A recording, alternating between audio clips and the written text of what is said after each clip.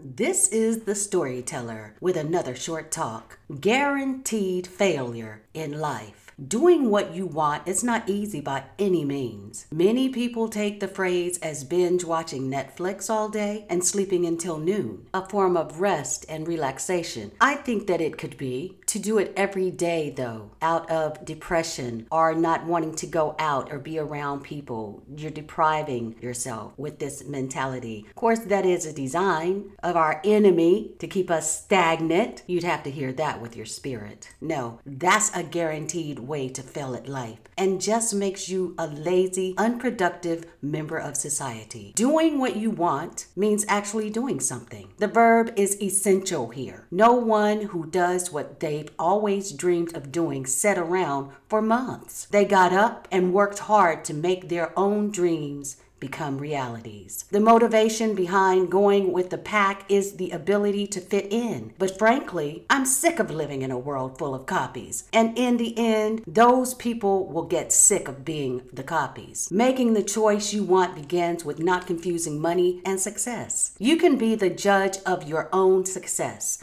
But I think anyone who wakes up and loves his or her job is very successful. Stop chasing the money and focus on your success in your career. The money will come. Building on foundations that will last. Making Jesus the chief cornerstone of our life. Our foundations with Jesus is a guaranteed no fail. Ask those who have everything and their greatest void and phrase is something is missing. Saying, I've everything and nothing because I'm not happy. Then we have those that have nothing but have everything because we are happy. We are happier than the wealthiest. Bank account filled, spirit empty, does not a prison make. And for this, many simply cash out of this life. Consider some of our own human was-a-cons. Robin Williams, Whitney Houston, Lucy Gordon, starred in Spider-Man 3. Marilyn Monroe, Benjamin Hendricks, soap opera star. Many more had it all, it seemed. Having no one see the depression, the anxieties that only Jesus can remove. We take what seems to be nothing, realizing ultimately we indeed have everything. Spiritual survival is the first step to long life and happiness. Freedom first. Without Jesus, we can do nothing that will reflect peace, joy, or true substance in our lives. Nothing in a bottle, pill, liquid, powder, or herb form will give us this. I've tried it all. Yes, there's a little bit of gratification. Doesn't last. It's temporal, goes away, and then our problems seem to be more prevalent than before. The only thing about that too is your body builds up a tolerance against it. So you have to drink more, pop more, snort more, shoot more. Whatever you're doing, you need more of it because your tolerance is now high. It's built up, see? And we can't seem to reach that plateau of gratification that we desire. And many go to extremes, looking for false desires, ending up with a man-made chemical that wipes out their entire memory, causing them to do all kinds of things that they have no recollection of. Some are angry when they use these unknown substances to stimulate this joy, this false joy. See, so now, not only are we high, stoned, we're angry. We're stoned angry and unhappy. And instead of looking at ourselves, we look at other people, not lining up with what we expect out of this world, left with the bitter taste of resentment to say, I hate this world. It's not the world, it's what is in the world. And what we put in it is exactly what we're going to get out of it. We're looking for what we need in the wrong form.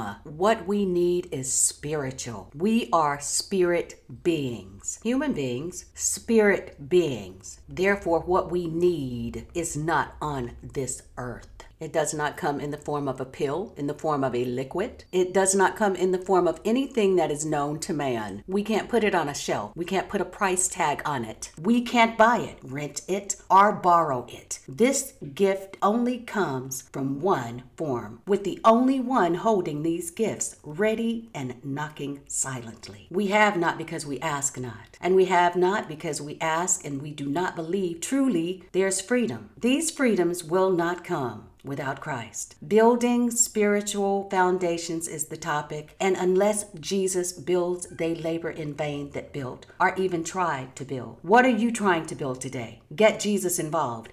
Don't keep Jesus waiting, because in a little while, one may seek and not find. Seek Jesus early, lest the son of perdition come upon many and cloud their thoughts, their ways, and desires to this world, for all to see the transition to self and abomination of building foundations on carnality and divers lusts and desires that are meant for Satan himself. The spirit, gazelle. You ever had a dream about a gazelle? It is a symbol of rising above adversity by fine-tuning one's most inherent tools, such as perception, skilled at staying above the fray and steering clear of danger. This animal's spirit navigates its terrain with grace and summons all available resources and opportunities to open to it. Others represents one's inner child. They symbolize the ability to play and find renewed joy in our lives that can balance more serious matters. This is the type of spirit that we were designed to inherit. And without the Holy Spirit, we will never, ever even come close to this type of spirit. This is the Storyteller with another quick talk. Your spirituality is the key to your success. Subscribe to keep up to date with new talks, new short stories, and new happenings.